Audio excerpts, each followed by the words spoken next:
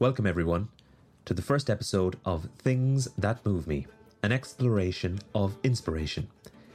My name is Ali Khan and I'll be your host on this adventure.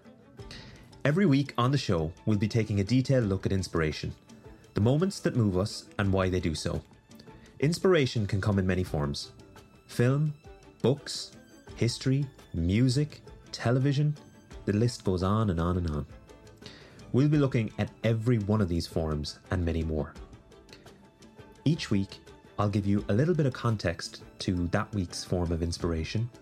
I'll talk to you a little bit about why it inspired me, and I'll give you, the listener, some key takeaways to bring that form of inspiration into your everyday life and pass it on to others so that an ever-growing number of people can join us on this exploration of inspiration. We're going to start today with a very special episode, an episode about a great hero of mine, Daniel O'Connell. Specifically, we'll be looking at Olivia O'Leary's fantastic documentary about Daniel O'Connell entitled Daniel O'Connell, the Forgotten King of Ireland. So buckle up, strap in, and join us on this exploration of inspiration.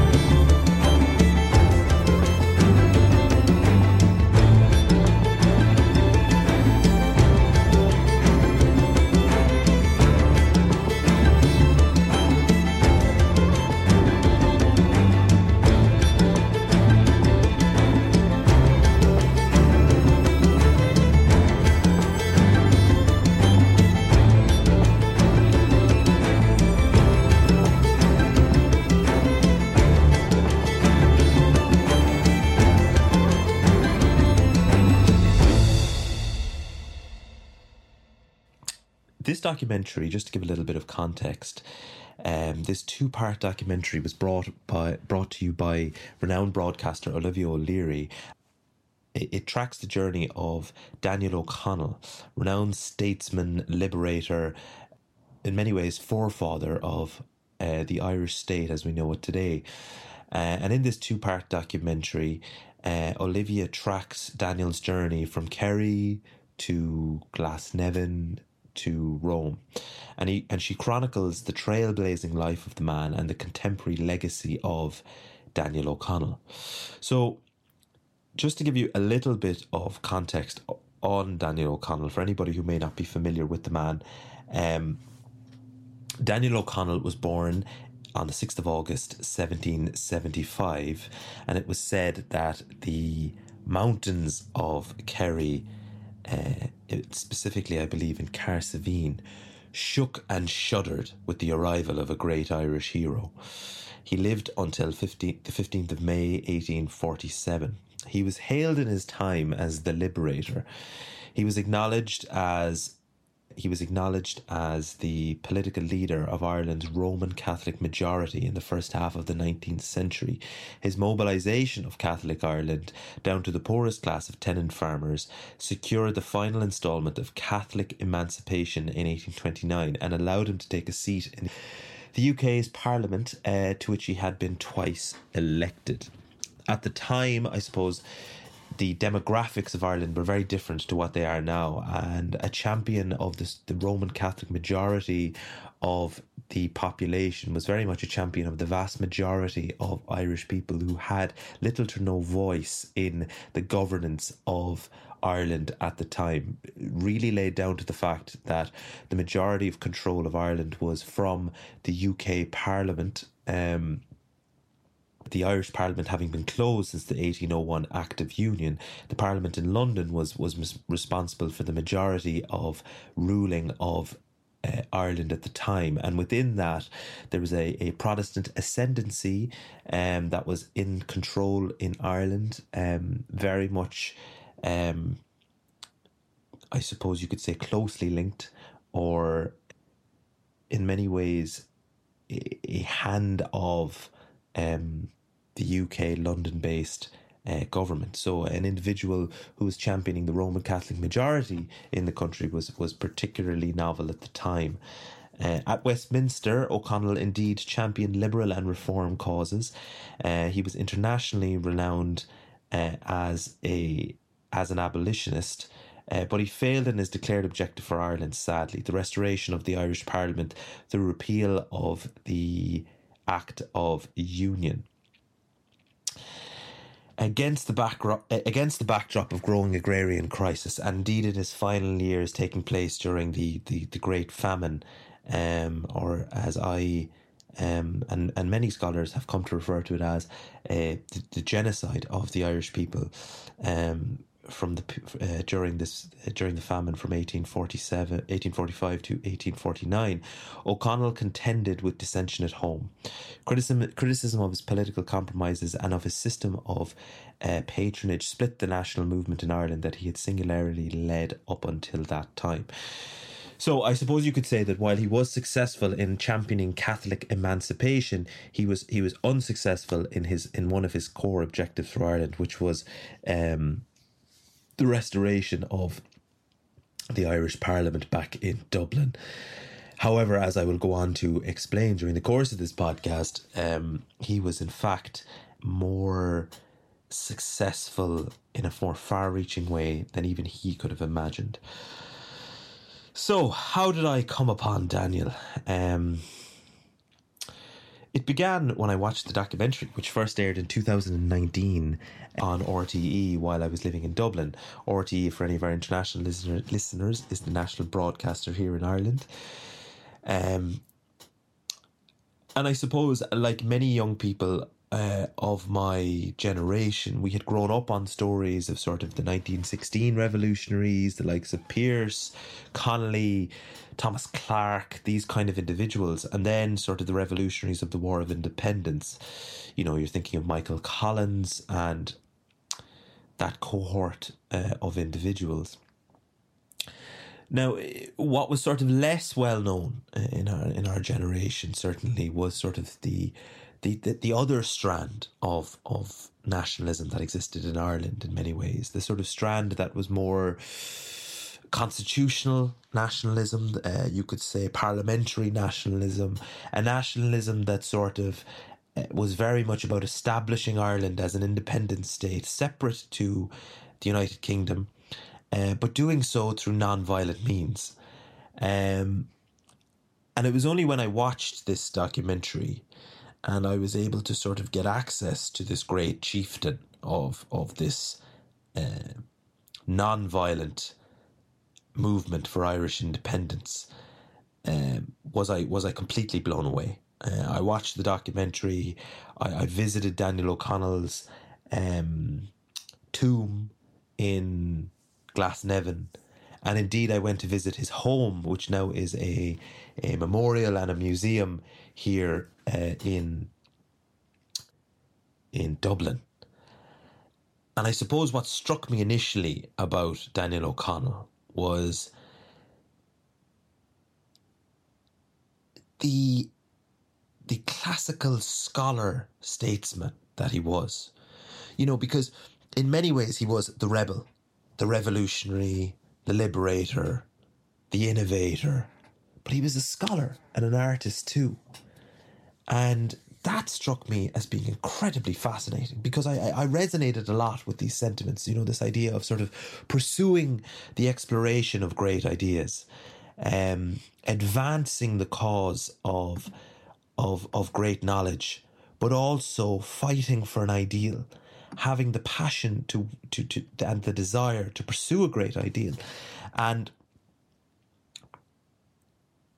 this is what struck me very heavily when I watched this documentary, because here was an individual who was classically trained, a scholar that had studied in the great institutions of Europe, in France, in Belgium, in Ireland, in London, and had sort of advanced his skills both as an advocate, an orator, a scholar. And then here was a man who desired to take his place in history. He wanted not just to shape the great ideas of our time, but to shape history as it would come to be in future years to come. So I was blown away by this. I was blown away by the individual, and rather than sort of recanting a sort of a chronology of his life, and I'm sure there's no doubt that Olivia O'Leary can do this much better than I can. I will pick and choose over the course of this podcast key moments that struck me on Daniel O'Connell that I feel warrant exploration, and that I feel warrant deeper dives because of why they inspired me, and because of why how they have shaped my life. I will then also make the case as I go through this podcast of why Daniel O'Connell, in many ways the godfather of Irish democracy, one of the core forefathers of non-violent resistance and non-violent advocacy for freedom, merits discussion. It merits exploration, and merits in many ways his place in the Irish psyche that I feel like perhaps he has not gotten to the same degree that he deserves. Because in many ways, he is the forerunner to individuals such as Frederick Douglass, to Martin Luther King Jr., to Mahatma Gandhi, to John Hume, to individuals that have shaped the world that we know today. To Muhammad Ali Jinnah, to Allama Iqbal, these individuals who have sort of shaped the modern world in many ways. He is very much a front runner to a lot of these individuals, and paved the way for a lot of the modern world as we know it today. So I remember the day I got into the University of Oxford. I remember getting the acceptance letter. I remember being over the moon and thoroughly jumping for joy. And I also remember driving down towards Merrion Square, past the wonderful statue of Theobald Wolfe Tone that sits there in St. Stephen's Green, and going over to Daniel O'Connell's house there in Merrion Square. And that's the place from which I told people that I got into Oxford. I told my loved ones and told my friends, etc. And I remember going to the University of Oxford, and the first book I took out of the Bodleian Library at the University of Oxford was King Dan, the marvellous biography of Daniel O'Connell written by Patrick Geoghegan. And in many ways, while I was at Oxford, the one of the things that I did was I engaged in this exploration of other classical scholars, statesmen and stateswomen, who had shaped the world in which we live today, and who were sort of the same ilk of a Daniel O'Connell. And I remember, some of my fondest memories are sitting of my time in Oxford. We're sitting in libraries, sitting in ancient libraries, sitting in ancient pubs, sitting in cafes, and reading and thinking and writing about these individuals. And it was incredibly inspirational. And all of this started with Daniel O'Connell.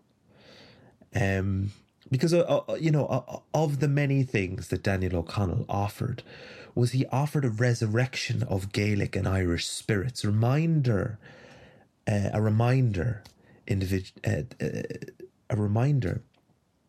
that we are indeed of kings and queens, not in any way subjects of subjugation and oppression.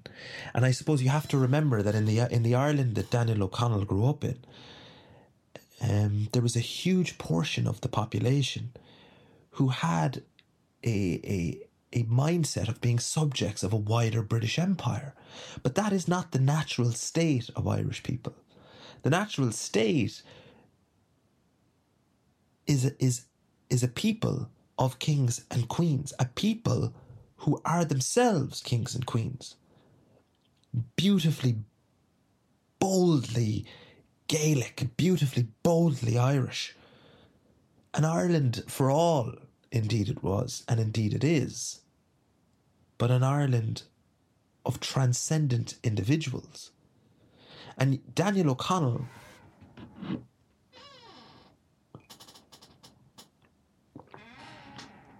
was a champion of this, down to the fact that he saw himself as the great chieftain of the Irish people, the leader of them, but of the people. A leader for the people, of the people. He would sit proudly in his home in Derrynane or his home in Merrion Square, and he would walk out to the high courts, or to the forecourts rather, to go and advocate on behalf of the Irish people.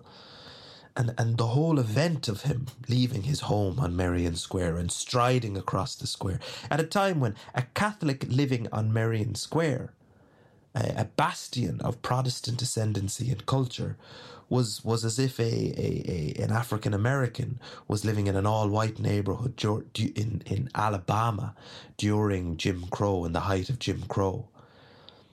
Here was an individual who sought to raise up the Irish spirit. He sought for a resurrection. And I remember the revolutionary Dan Breen talked very fondly about Michael Collins, another forefather of the Irish state, but of a very different strand of nationalism. And he talked of Michael Collins as an individual who raised up the consciousness of Irish people, and that such an individual Dan Breen would look upon among the gods, would put that name among the gods. And indeed, I think Daniel O'Connell was of that ilk, an individual who could sit on the very highest peaks of Olympus amongst the gods, on the very highest peaks of Mythicas, and would seek to engage in a widespread restoration of Irish spirits, a widespread attempt to engage transcendence amongst the Irish people. This made my mind soar with possibilities, you see, because here it was, an individual who wanted to engage in creation of a new world and wanted to make history, new history. And it was totally and utterly revolutionary. It changed my thinking forever. My desire inspired me in many ways in my own desire to shape ideas, to create new ground, to engage individuals wholesale in a cognitive revolution. And the beautiful thing about Daniel O'Connell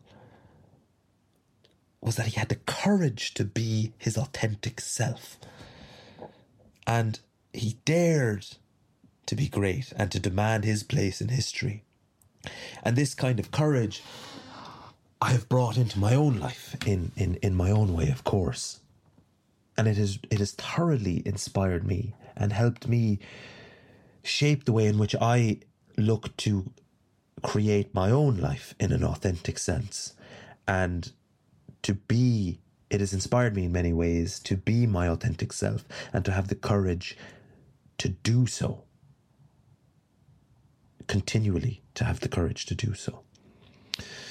And I think much of these ideals that Daniel had, much of the courage that he had, much of the way in which he was shaping the world in which he was born into for the better, culminated in the moment in the House of Commons when he was elected to the Commons. He was elected as an Irish MP, but he would not take the oath that he was being forced to take, because, as he put it, something in here he did not believe in, and something in there he simply wouldn't do.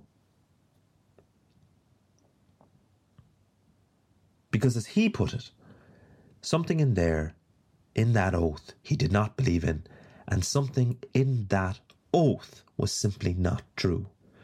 And so here you have this grand moment. This champion of Catholic emancipation strode into the House of Commons. He was asked to take the oath. A piece of card was presented to him. He refused to do it, and this caused uproar. A vote was taken that evening as to whether or not he would be allowed to come back and what to do with him. And there was that beautiful moment where he came back again on the Monday. He picked up the card, examined the oath that he was being forced to take that went against his principles. You see, because he only wanted to come to this parliament because it was a means to an end, a stepping stone to the restoration of Irish democracy in Ireland, in Dublin, an Irish parliament for an Irish state, separate to the British Empire, the United Kingdom, to London. And you see, Daniel examined this oath very carefully, looked it up and down as if he had never seen it before, although he had seen it multiple times. He examined it very carefully and he said, "Something in here I do not believe in, and something in here is simply not true." And with that, he flung the card upon the table, casting out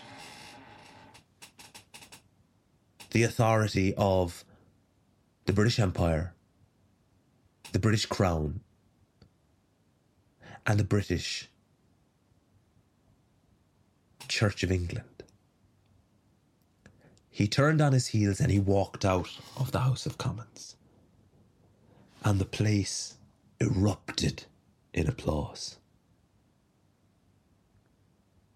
Daniel O'Connell, without ever shedding a drop of blood, fired a shot at the heart of the British Empire, shattering its consciousness, creating the schisms, the chasms, the cracks in the armour that later would be pried apart by the likes of Parnell, Redmond, Collins, creating the state, the independent Republic of Ireland that we have today.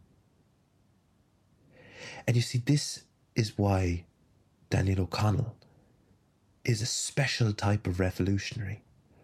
Because here's the man who's a classical scholar. They had a temperament, a class. What they did was for the good of the country, a cause they represented. In many ways, at that moment, Daniel O'Connell became the founding father of Irish democracy, because his strength lay in the art of reason, the art of logic, the art of persuasion. He removed in that moment, and in his politics, the physicality, the violence. He removed that. What he was doing by creating this type of politics was opening it to all members of society. You see, in that moment, the great chieftain, Daniel O'Connell, created a type of politics that could be inclusive of all, irrespective of what gender you were, what ethnicity you were, what race you were, what religion you were.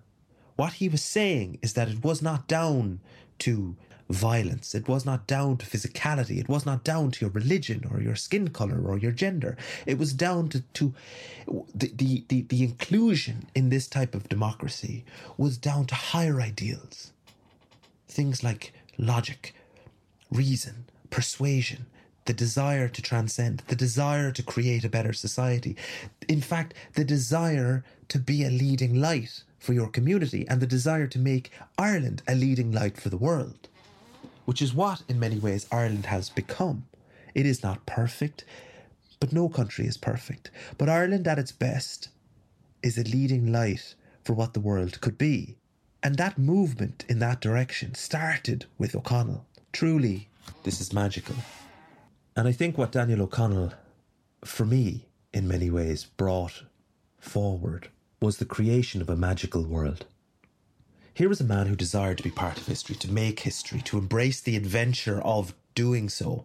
And he did it. And here is the takeaway that I would give to any individual listening to this podcast today. That if you dare to be great, if you dare to demand your place in history, and you have the courage to make it your own, you can live as if in a dream that you have created. You can have that magical quality around you at all times. I know because I lived that. So to all the listeners listening today, yes, you, the listener, I'm speaking to you. I say to you, learn from the great chieftain. Learn from Daniel O'Connell. Dare to be the protagonist in your own story. Dare to create. Dare to be great. Dare to take your place in history and to make it your own.